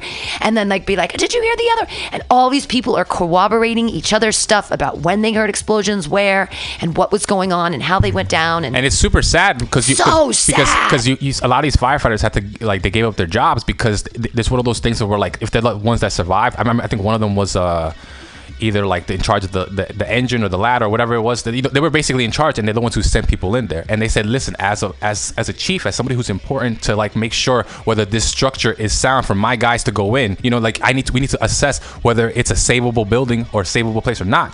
And he's just like, so you're telling me I sent people in here, and now knowingly what happened, it's just like, I just killed my brothers. And so you have to. Whoever decided, they sacrificed those people, and that was terrible. And that's just like, it's a crazy thing. But because of all that and all of those things that like started, that's what started me like, well, do I even believe in Christianity? All this it was 2001 where it starts, but it was one of those things that were like, you look back and you realize that there was those bombs in the World Trade Center in '96. Sure. And so it's just like, and that there was the whole Gulf War, and then during the Bill Clinton times, there's a whole bunch of shit that was signed. But to be honest, the most craziest thing that happened was the Monica Lewinsky thing. Right. Like there was nothing. During his time too, there was the Serbia, Croatia, Yugoslavia breakdown where people were just genocide. For sure, but nobody blamed Bill Clinton, or at least at that point, it was just that wasn't what everybody was talking about. Sure. Sure. like, so when 9/11 happened, it was easy to be like, yo, I think Bush is a piece of shit or whatever, and talk about maybe he was the one who's responsible for it. But then I'm looking at him and I'm looking at all these things that happened prior, and then you can see that there's a map or there's a certain kind of like layout that things are going to happen the way they're going to happen. Right. Meaning that like, do we view the president as the CEO owner of this country, or is he just a manager? Because if he's just a manager, if you've ever worked anywhere, you know the manager isn't shit. I could be a manager in 2 years if I work hard. Sure. And it's just like, and then you could go to certain places, you go to McDonald's and you have problems with the staff. You call, hey, can I speak to your manager? The manager could be a piece of shit, and you'd be like, wow, this guy is not understanding what's going on. And then he could be a really nice guy and give you exactly what you wanted. And he's like, but the point of that matter is that he does not change the logo. He does not change whether McDonald's sells fries or the Big Mac loses the sesame seed bun. He doesn't make those decisions. So I think what our problem is that we're like, damn, we hate this manager. But a lot of people get so emotional about it because they swear that this motherfucker owns it, and he doesn't. Right, he doesn't. Because he's just but then when you ask yourself that, if you ever worked any job, then you know the manager doesn't even have any responsibilities. I mean, he does. They delegate to everybody else, but he delegates it. And so when you've worked at a place long enough, you start to realize like, yo, you know what? I don't respect this guy because I know I could do his job better. And even if I didn't do his job better, he's just doing it so shitty, and we take care of it anyway. So it's what does he do? Because when shit gets really, really, really bad, he can't do anything. So it's just like when it gets kind of bad, then he delegates it to us. So it's just like when you look at it in that format, then it's just like, how can you ever really expect a man to change something every 4 years? It's impossible. It's impossible. The question is, do you believe they're a puppet, or do you believe they work off their own volition? And that's why a lot of people voted for Trump, is they said he won't listen to anyone. That's good, but that's bad because you're the president. You have to listen to everyone. That's the whole thing. Like, you gotta do the best for all of us. I'm totally sure he has his own beliefs and he has his own ideas. I think when he showed up, day one, he probably had a rude awakening on what he can and what he can't do. But I think at that point, when like Obama's really good at diffusing things, and I think Trump is really good at distracting people for things. Right. So it's just like, what is he distracting us from? I mean, that's the thing, because I'm pretty sure whatever Obama was diffusing was probably distracting us too. Right. Because there's other things going down. Like I didn't, like the people that are like not Obama advocates will tell you about how many drone strikes that went down, the fact that he never really shut down Guantanamo Bay, all these different things. He's like, they'll lay an account of all the messed up things that he did. That it's just like, wow, it's crazy. And then so it's just like he commuted in his last 30 days of presidency, he commuted 1,800 marijuana crimes, federal crimes from people. Oh, you got to end it with a cherry on top. Yeah, he commuted tons and tons. He got tons of people out of jail for dumb marijuana offenses in like New York State and all these other things. It was great. Yeah. He did a really great thing at the very end. And of course, like, and that's what I don't think that that's the whole thing. Like when you get into like the whole conspiracy like circle, there's just like, damn, well, who's the person who's really bad? Like, is this person? And I like to believe that it's just like, I think people really, it's more of a financial thing. It's all money, exactly. But it's not like to be nefarious. It's just like I need to make my profit off of you. Well, and so I don't know if you heard about this with the Twin Towers though, is that a guy bought them 6 months before a year before they imploded. A new guy bought them and realized that asbestos, they built it with asbestos, half of it. So half of it had asbestos that had to be removed, and the other half, they realized when they got to a certain place, they're like, oh, we're not using asbestos anymore. So that he was supposed to retrofit both buildings, and it was going to take billions of dollars. And so he ended up taking out an insurance policy like 6 months before the Twin Towers that had a terrorist clause, a special terrorist clause. And at the end, after they were destroyed, he sued the insurance company for double the money because there were 2 towers. And so he ended up getting like $11 billion or something. Oh yeah, I mean, like that's what I'm saying. It's just like as so he profited off of 3,000 people's deaths. See, as nefarious as that sounds, it's just like the way this world works is profit. It's like, how can I get something off? And it's not. And like the thing is that the people that could even possibly think to that level are people that only see other people as assets. So it's just like they see 3,000 people and they're like, come on, dude, there's like about like 7 billion people. Don't worry about it. We got more people. It's the same thing. Like they'll talk about people the same way they talk about like gasoline or like what? Sure. Say, what do you need? What do you need? You want money? You want hundreds? I got hundreds of dollars. Don't worry about it. And that's how they view it. I don't. And I think it's like a little like it sounds like they're moralistic, like negative or whatever. But the whole idea, I think, is just that they don't view it that way, because they don't see people as people. They see them as a commodity. Yeah, and to be honest, they see them as an asset, like you said, but we don't see them as human beings that have families. And the worst thing too is that all those firefighters that did those first person reports and all that stuff, a lot of them are dead now because of the fucking cancer from breathing in all that black smoke. The concept that they actually survived and what happened to all. So instead of having to retrofit the buildings for asbestos, just blew them up. So everyone, you breathed in asbestos. Probably. Because you were in Queens. So it was like, it wasn't just the 3,000 people that actually perished. It's all the people that died later because of, I mean, they vaporized 2 buildings and everyone in New York breathed that smoke, that debris, that human, that they breathed in people. Like, because everyone just immediately got like vaporized. Wait, and you want to hear the fucked up thing about that? Is that for maybe, I could say 6 months afterwards, the nicest version of New York you'll ever be in. I mean, everyone was kind to each other. In like, you know, the 20 plus years that I lived in New York, or 30 years that I've existed, I've never been to New York and seen it be that.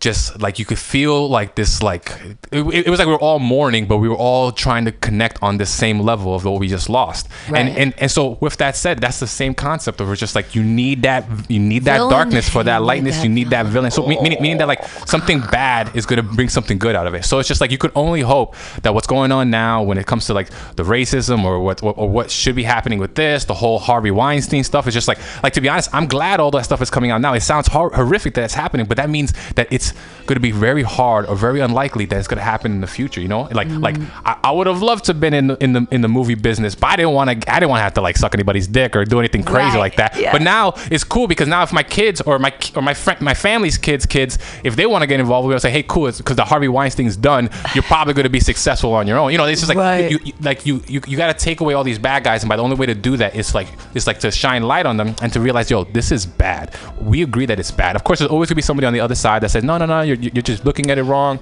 But it's just, who do you think are the worst villains right now on a worldwide scale? If you, and even in a microcosmic scale, I mean, it could be San Francisco, it could be in your own community, it could be on a large scale like our country or like the world, or who do you think the super villains are right now? Without trying to get too wrapped up into it, because I really don't take too much on each side. I'm really down the middle of it because I appreciate the side of it. So what it seems like is, at least for this country, it seems to be the president seems to sound like the villain, but I also at the same time have had very articulate Republicans tell me about all these things he does and how it's supposedly like changing, like gearing like the country to be a way better like oiled machine on or whatever. Now with that said, I don't know if that's valid. Those are all those things you have to wait. But as of right now, because of how he acts and how he deals with things, the president's an awesome villain.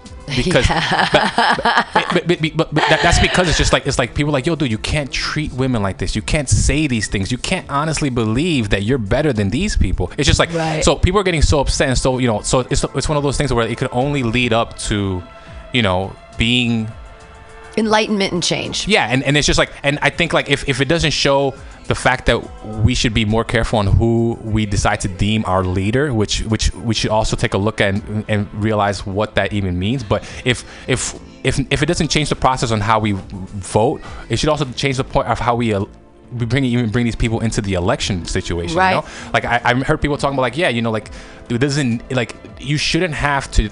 It shouldn't have to be a choice between shit and shit. That's what everyone kept telling me. They're like, oh, I didn't vote for Hillary because of this, or I had to vote for Trump because of this. You know, like they all had they had to choose a side because it was only black or white. Like you had to choose one, and it's just like, well, that sucks because like not everything's black and white. There's a whole bunch of different shades, and it's just like we should have that opportunity to do that. And it's just like maybe the best thing that could come out of this is maybe at least that, you know? Sure.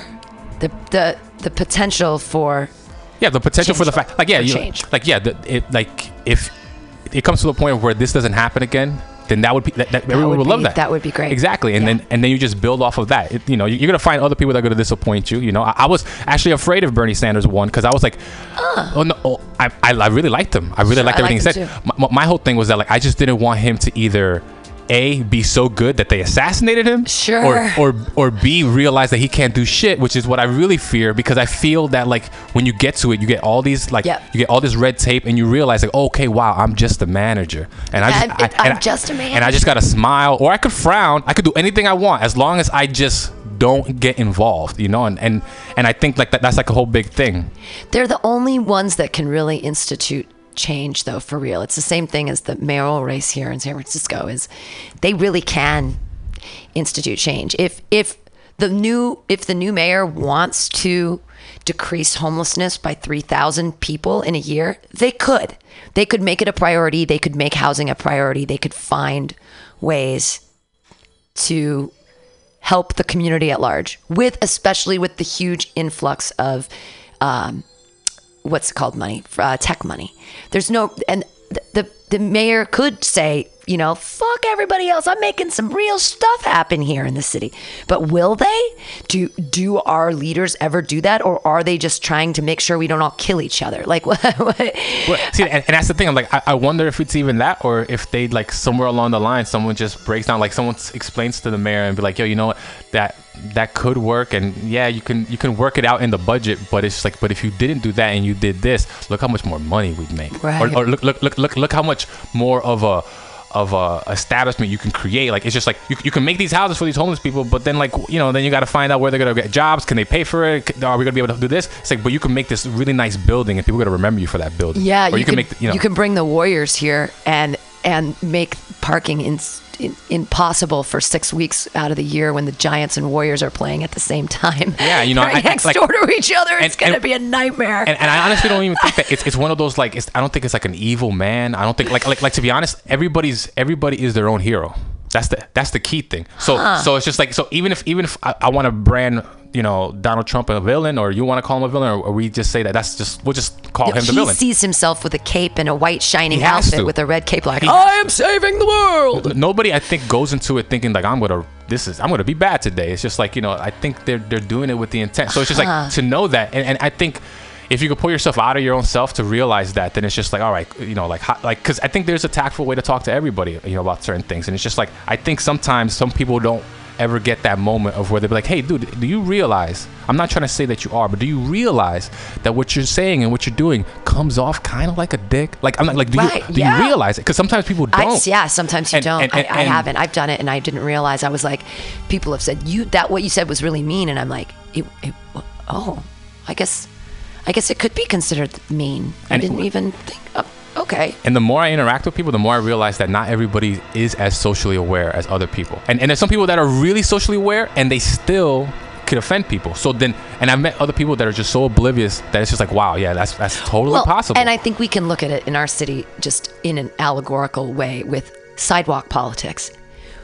When 4 people are walking down a sidewalk that's busy, and they all choose to walk next to each other because they're having a conversation, and they don't see the rest of the people on the sidewalk, or their conversation and how they're walking is so important that other people should go around them.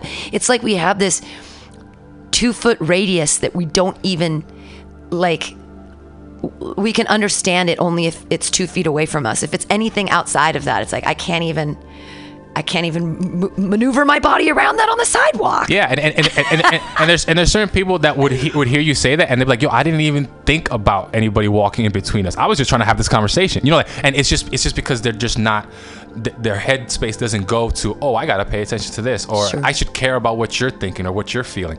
It's just like, not a lot of people, and, you know, and to be honest, I mean, I do that. I think I'm empathetic a lot of times, but a lot of times I bounce between empathy and apathy, because it's just right, it's like when you care so much and then you realize nobody gives a fuck, then it's just like, wow, dude, maybe I shouldn't care, because otherwise this is ruining me. Sure. Well, and I mean, because then I perseverate on things like the people that come out of a store and they just have their head down or they're looking at their phone. It's like, you're basically walking into traffic and not paying attention at all that there are other people doing things in the universe. But that's just, I guess, is that human nature? Is that we're sort of built to be selfish? And is it that we created religion to sort of have an escape, like this escape lever for like our own selfishness? It's like, we as humans are always constantly self-involved and selfish about our own things. So we need to have something outside of ourselves so that we think of something bigger. Yeah, I feel like there's different stages of selfishness. I think you're selfish on that raw egotistical level of exactly what you're describing, and then I think you have something like religion, or not even anything that could like just remind you that you're not shit. And then when you realize that, then you're like, wow, I'm not shit. And then I think you break down all these levels of what you're not, only to get back to the top of where you realize, wow, I am awesome. But you say that with the less cockiness, with the less whatever, with a more determinedness. I'm like, yo, I know I'm awesome because of this. But It's just like, but you say it and you feel it now, where before you were just thinking it because that's just how you had to be. Right. But yeah, I think there is definitely a level of selfishness. And I think, like right now I say even my selfless acts are selfish, but that's because like in a weird way, I enjoy being nice. Sure. Or I enjoy being the person that someone would say, hey, that's a really good thing you just did. Well, and so that's kind of selfish, right? Though there's a difference between giving a gift because you expect one in return and giving a gift and feeling good about it and letting that feeling be what you receive. Yeah. But sometimes people give things to get something in return. Like, I don't know, weddings. You have to give a gift because you're going to a party they paid for. So it's like, they're giving you $100 party, you give them $100 gift. It's kind of like it's a tit for tat kind of thing. And if you don't, I mean, it's, but when you make something or create something for another person and give it to them just because you were thinking about them, like that makes you feel nice because you like their appreciation, and you do get something out of it. Yeah, no, you absolutely do. And that's the thing. It's just like, you find ways to be okay with the way things are. You accept what you receive. And sometimes when you receive nothing, you just accept the idea that someone else enjoyed it or whatever. But yeah, I don't know. I think there's But that's when we get into martyrdom. I gave. It's like what my mom would do to us when we were little. She'd give and give and give, but we didn't know she was giving. We just thought that was status quo. So we're like, what? We don't appreciate it. We don't know. But it was like it becomes a martyr thing. Like I give and I give and I give and I don't get anything in return. I just constantly selflessly give and I get nothing. Why am I keep giving? What am I? And so that's annoying because people are like, well, you're choosing to feel that way. You're choosing to feel like you're not being fulfilled through your, and if that's the case, then beat your children. No, I'm kidding. They have to teach them respect somehow. Teach them respect. But no, I think like a lot of the times people do, and I've heard that concept, right? Like I keep giving and giving and I don't get anything in return, and it's just like, sometimes. Like what the worst thing I think people can do, and I've come across a few friends, a few people that think like this, is that they expect or they want for who they interact with to be as good as a person that they think they are. Ooh. You know what I'm saying? Like sure. Like I give you all this love, I give you all this attention, I give you all this affection, and all I want is just half. And it's just like, well, even half for that person is like full, and they're not even really willing to give you a quarter because what they deem is worthy is just not your style of it. And so because of that, it puts a lot of like discomfort with people and interactions and expectations. Relationships. Yeah, exactly, because it's what you give out and what you're expecting to receive. And sometimes you can't expect you to throw a ball and someone to throw it right back to you. Sure. Unless you're bouncing against a wall and playing by yourself, it's just like you have to expect that ball comes at the pace that it comes back at. Maybe it never comes back. Maybe the person takes the ball and runs away, and then you have to accept that, oh man, I lost the ball. Yeah. And that's just how life is. If you don't have any expectations, you'll always be pleasantly surprised. Yeah, all the time. So you're like, I hope it. I mean, unless you have like, and maybe that's why we set up contracts, because we're like, we're married and we have a contract now, so you have to throw the ball back every time I throw it to you. Yeah, wow. Every time. We have a deal now. Every time I throw the ball, you throw it back. And then you're like, I don't want to play ball anymore. And that's how, they're like, you know what? I really thought I wanted to play ball, but maybe I just want to go swimming now. Yeah, no, I'm going to get a divorce. Yeah, exactly. Mauricio, this has been a lot of fun. Where can people find you do comedy? Well, I've been bouncing around. I've kind of like developed this nomadic state or whatever. So like I'm coming out here trying to do open mics and whatever. I've been gearing myself to doing these like moth storytelling things. Cool. So that's always pretty awesome. And I'm going up to Portland and I'm doing some Portland stuff now. I'm doing actually like some storytelling up there, along with some podcasts up there. So cool. Right now I'm kind of like in this like state of just like osmosis, meaning I'm kind of moving everywhere I can. Sure, in and out through permeable membranes. Exactly, and I just went to LA for like the first time in February, and Cool. I'm like, just getting acclimated to that. So I mean, I'm trying to get a whole bunch of things in gear. If you ever hear anything, you let me know, and Well, I'll always be around here. we have tons of mics and shows here at Mutiny Radio. Yeah, and I've worked with someone that you've worked with, Johnny. I forgot what you've done Off the Hook, right? Off the Hook. I don't know. Have I? I know it's somebody. They do it in Campbell or sometimes in. Oh, Redwood City. I know who you're talking about. It's Johnny Corn. Johnny Corn, yeah. Johnny Corn. I don't know why I put seed in there at the end. No, but yeah, no. So I mean, I've like, and that's only because I've only been in like the Bay for like maybe about a year. Oh, okay. Just like familiarizing myself with things, and I'm kind of bouncing back and forth between doing podcasts and doing storytelling rather than comedy more now, and that's only just been this like last month. Sure. And that's only because like I enjoy the act of talking and saying things without having the need to be funny. Right, the pressure of punchlines. Even though I end up being humorous anyway with shit that I say. Absolutely. But so yeah, like all of that stuff is just coming into fruition, and I'm gonna go to New York between July and August and be out there. So hopefully when I come back, it's gonna be hot. Yeah, I would try to avoid it, but my mom's birthday is in July, and so cool. like I've missed like the last 2 or 3, so I feel like I should go. Yeah. So yeah, I'm just gonna be bouncing around, and when I come back, hopefully I can get more traction when I'm back in the Bay during like the winter time. Awesome. Yeah, well, we do crazy stuff here at Mutiny Radio all the time. And this was Some Call Me Tim. Thank you so much. You're a great interview. Like, you're Thank you. So intelligent, and you have such like you're so together. It was really great talking to you about like all this Buddhism, and I feel like we almost had like a therapy session. Like I feel like a little cleansed. Like, well, that's good. I'm ready to go about my day. This is technically my first podcast, so I'm glad that I got to do it with you and everything like that. And it's only gearing me to keep on doing more. So yeah. Oh, and I'm sure that our listeners loved it. I get about 28,000 downloads a month on this show, which is, I know it's crazy. I'm like, you really want to listen to us talk about religion? Okay. Nice. But every single person I've ever had is completely different, and yet I haven't had a person yet that's like, yeah, I'm an amoral person. Fuck people. Like, everyone still seems to be moral, even though they come at it from a different angle. Like, I would love to talk to that person. The person's like, hey, fuck everybody. Fuck everybody. But even anarchists don't want to kill people. They want to kill the system. Yeah, no, to be honest, somebody described anarchy in the most like fluid way of like, that's the earth, that's the world, that's the universe. No one's chaos. looking out for you. Yeah, it's chaos, and nobody's got your back. And that's a beautiful way to look at it. Yeah. Sweet. Thank you so much, Thank you so much for Mauricio having me. Marte. I appreciate it. Yes, this has been Some Call Me Tim. I've been your host, Pam Benjamin. It's every Wednesday from 2 to 3. This went long because he was a great interview. Coming up next at 4 o'clock, we have the Sparkcast live, because last night at Spark, they had to close early because of some point of sale POS system thing. And so sad face, we didn't do it live, but I have people coming back here today to do it. We're going to smoke the, what's it called? Blueberry Jack. And do a little product review from Spark and talk about weed and stuff. So you're welcome to stay unless you have a big day.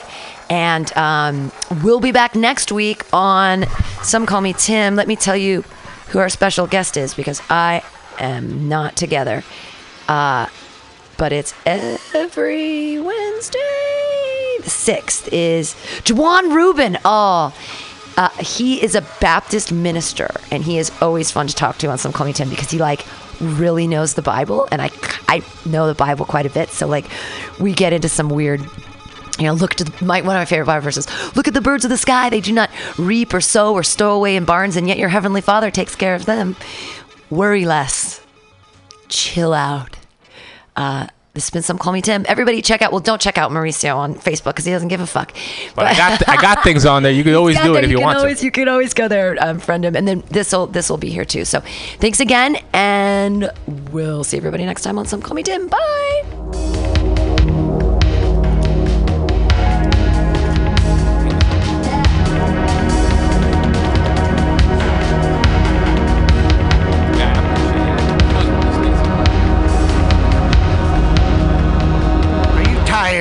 Of swimming through a sea of podcasts? Are ye on a raft without a paddle? Well, gather around me, sea dogs, and get aboard me pirate ship, as we set sail for the seas of MutinyRadio.fm. From there, you can captain your own pirate ship as you sail through over 44 different shows for all of your listening pleasures. They've got live comedy to small business advice, LGBTQ friendly to sports, vinyl to gutter punk. MutinyRadio.fm has the best programming the internet ocean has to offer you. I bet my peg leg on it, or I ain't scurvy shit-faced McRat.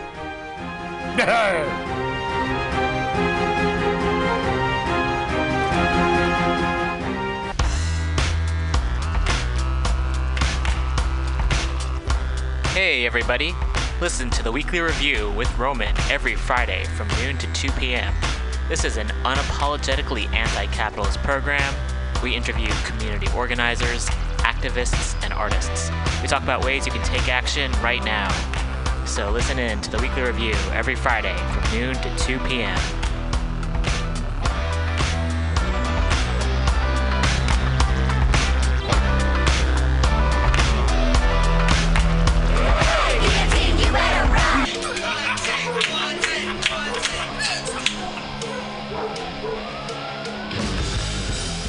Subliminal SF brings you visual and auditory mind control. For the best graphic design, physical merchandise, and live music promotion, go to www.subliminalsf.com and check out their hilarious t-shirts and super cool bands at clubs and bars all over the Bay Area. Subliminal SF creates amazing flyers, posters, and design for every need. So go now to www.subliminalsf.com and experience what this wonderful local business has to offer.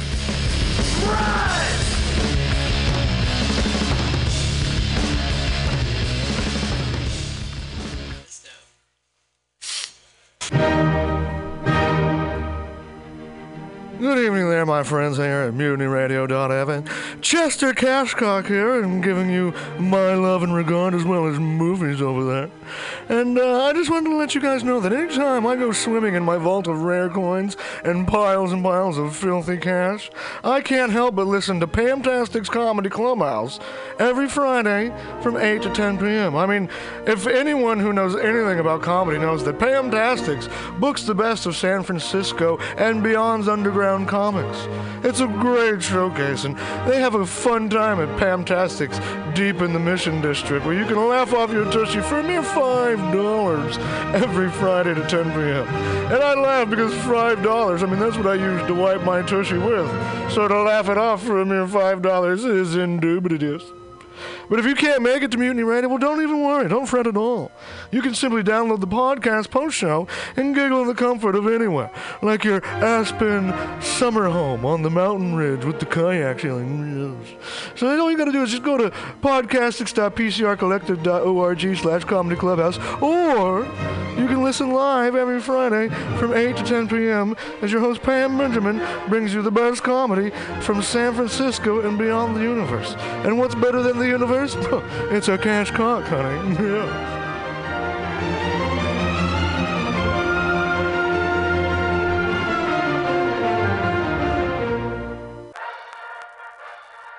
Well, hello, boys and girls. You know what a password is. That's a secret word that soldiers would use to get past the sentry and up to the front.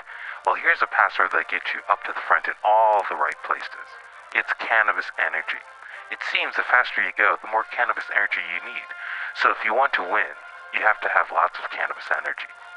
And the swellest way I know to get it is just by using Green Army Skincare. Boy, they're just crammed full of cannabis energy. There are more cannabis energy units in one lip balm tube than you use circling the base 10 times or when you ride your bike 4 miles across the city. And it's fast acting.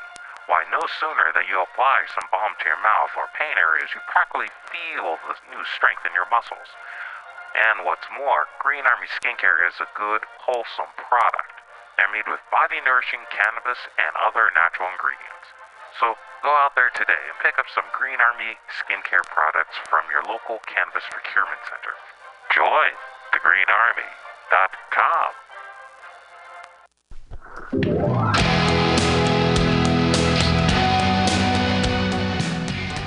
Hey, ladies and gentlemen, we'd like to invite you down to Bender's Bar and Grill in the heart of the Mission District in San Francisco. at 806 South Van Ness. We've got great food by our kitchen counter offer: burgers, tater tots, tachos, corn dogs, all sorts of good stuff like that. They're open from opening until 11 p.m. most days of the week, except Saturday. Every Saturday night, we've got live rock and roll, some of the best local bands in San Francisco and touring acts as well. Come on down, 10 p.m., rock and roll, only night of the week. We have a $5 cover charge, always $5 for live rock and roll. We're open from 4 p.m. until 2 a.m. Monday through Thursday, Friday, Saturday, Sunday, 2 to 2. Come on down, have some drinks with us. We've got Whiskey Wednesday, Tequila Tuesday, and we've always got the Steve McQueen special, shot of bullet bourbon and a can of California lager for $8. Come down and enjoy our patio. It's open in the afternoon, not really in the evening, but a lot of good folks hanging out back there. Come on down, give us a shout. Drop by the bar, make some friends. Thanks, folks. Bender's Bar and Grill in the heart of the Mission District, San Francisco, California. With a happy hour every Monday through Friday until 7 p.m. Don't miss it. Go to Bender's Bar. Big supporter of the Mutiny Radio Comedy Festival 2018. Oh yeah, it goes down. Come smoke with your boy. Grinder. Spark is San Francisco's premier cannabis dispensary with a focus on serving and educating patients for 7 years. Spark is dedicated to creating the best in-store experience with its extensive menu, friendly staff, and one of the few cannabis vape lounges in San Francisco. Spark welcomes you to visit its 2 great locations as a medical patient or for recreational adult use in 2018. Spark is located at between 8th and 9th and at 473 Haight Street at Fillmore. Both locations are open until 10 p.m. every night. Spark staff looks forward to serving you. Coming at these bitches and all these snitches, hitting switches, going rags to riches.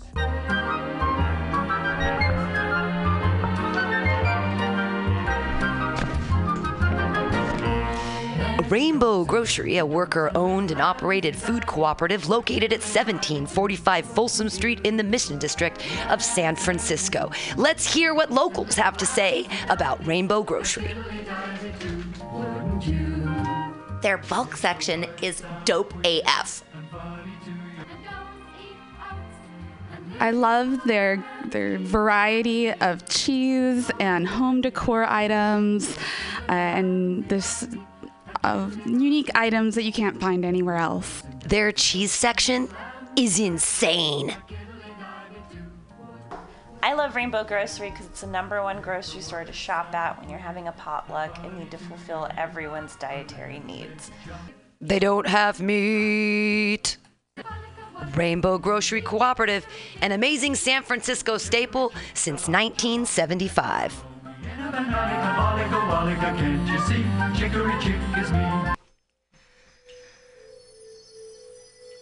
For all your space chicken, sci-fi, comedy, non-political humor needs, go to timstesseract.com. Read fiction about the future of San Francisco after the water wars of 2121 in Jane 6. Ask a Jedi for important life hacks. Eat flesh with the bare exoskeleton Contessa. And check your horror horoscope on Horoscopia. Updated every 3 parsecs. TimsTesseract.com. TimsTesseract.com.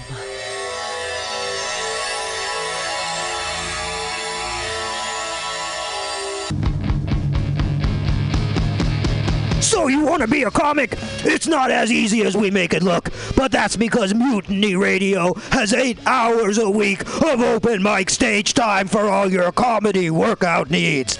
Strain those improv muscles every Sunday from 4 to 6 at Getting Sketchy with David Stolowitz. Press out those new jokes every Monday, 6 to 8 on Joke Workshop with 4-minute sets and 4-minute critiques from everyone kept positive by host Pam Benjamin. Pump those dick jokes every Thursday, 7 to 9 with True Hustle Thursdays. #THC. That's #THC. You want more open mics? Fridays, 6 to 8. Happy hour with guest host and George D. Smith. Pew, pew, pew. 4 open mics every week at Mutiny Radio, brother.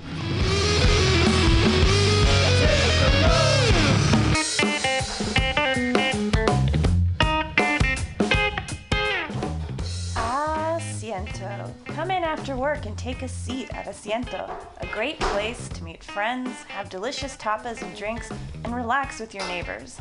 Located at Bryant and 21st Street in the Deep Mission, kitty corner block from Mutiny Radio. Come and get a drink during the comedy festival and enjoy happy hour pricing all night long with your festival ticket. A great neighborhood bar. Come take a seat at Asiento.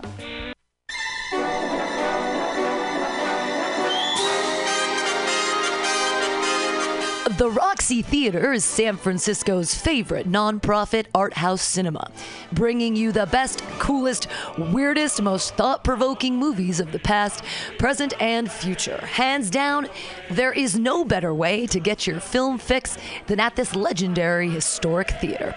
Visit www.roxy.com. That's www.roxie.com today for showtimes and tickets.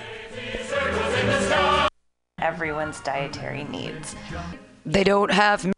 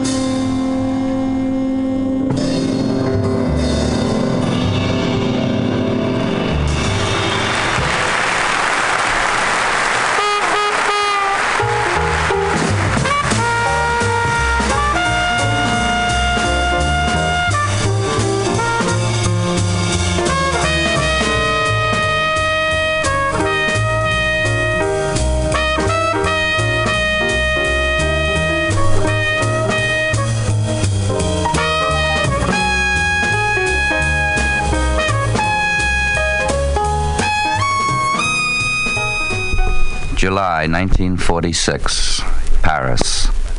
In the reception room of that palace on the right bank of the river, a hale and hearty journalist heckled for a quarter of an hour a thin man with deep marks of suffering and privation on his face, who had in front of him a small vase of pink roses.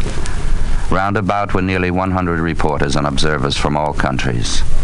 "Mr. President, you are a communist, aren't you?" "Yes," the man replied sedately. "Have you been in the resistance?"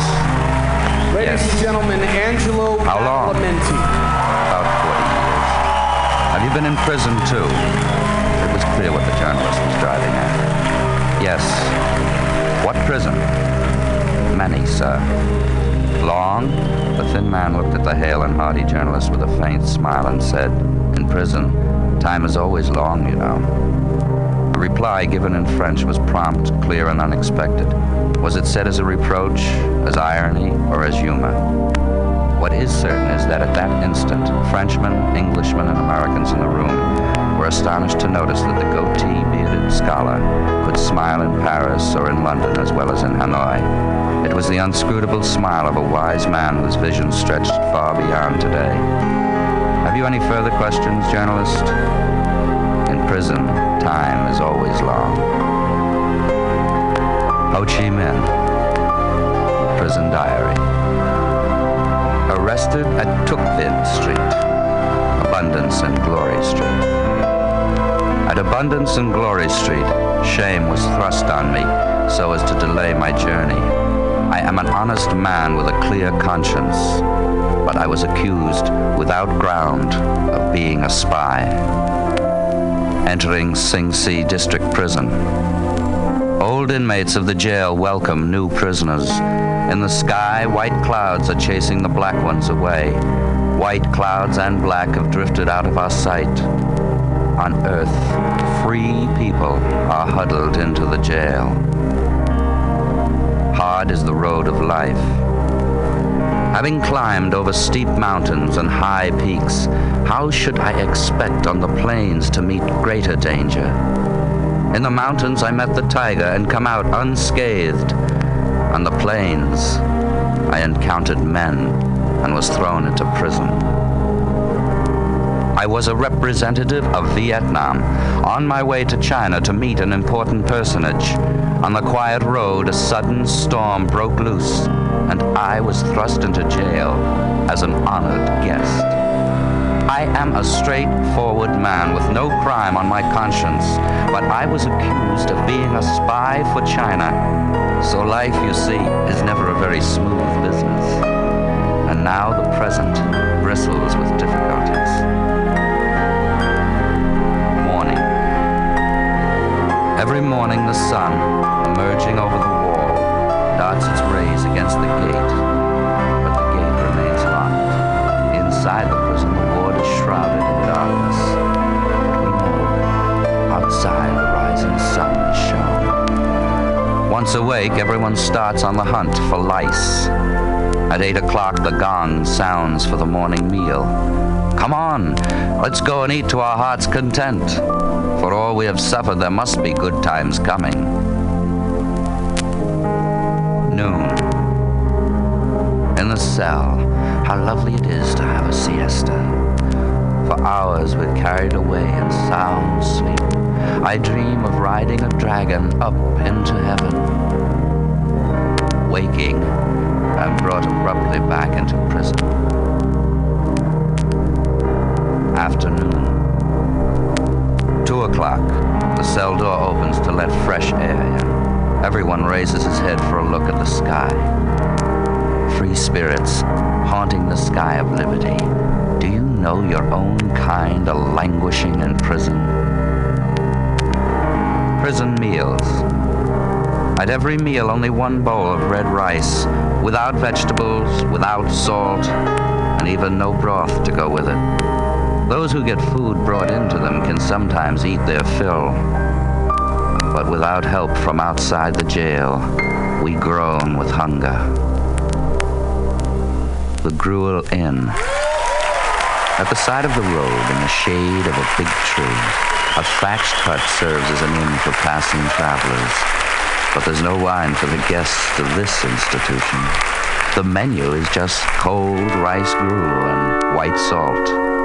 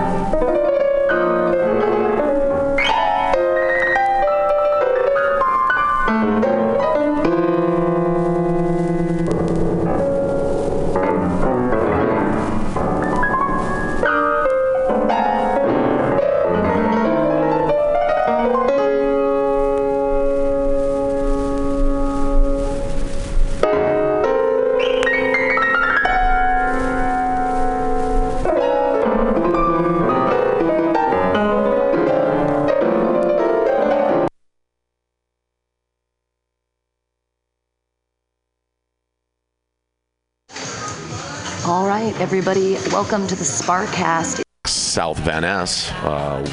We've got great food by our kitchen counter offer: burgers, tater tots, tachos, corn dogs, all sorts of good stuff like that. They're open from opening until 11 p.m. most days of the week, except Saturday. Every Saturday night, we've got live rock and roll, some of the best local bands in San Francisco and touring acts as well. Come on down, 10 p.m. Rock and roll, only night of the week. We have a $5 cover charge. Now, there's this other...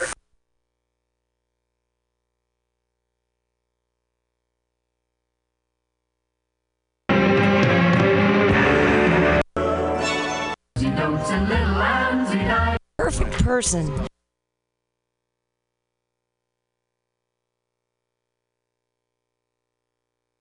Buddy.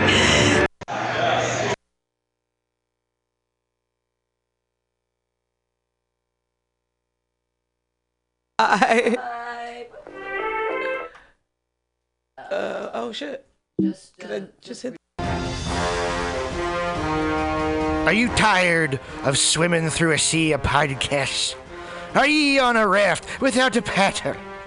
Well, gather around me, sea dogs, and get aboard me pirate ship as we set sail for the seas of MutinyRadio.fm. From there, you can captain your own pirate ship as you sail through over 44 different shows for all of your listening pleasures. They've got live comedy to small business advice, LGBTQ friendly to sports, vinyl to gutter punk. MutinyRadio.fm has the best programming the internet ocean has to offer you. I bet my peg leg on it, or I ain't scurvy shit-faced McRat.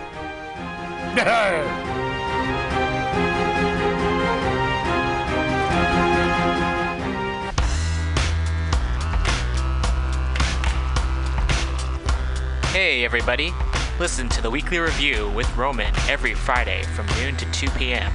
This is an unapologetically anti-capitalist program. We interview community organizers, activists, and artists. We talk about ways you can take action right now. So listen in to the Weekly Review every Friday from noon to 2 p.m.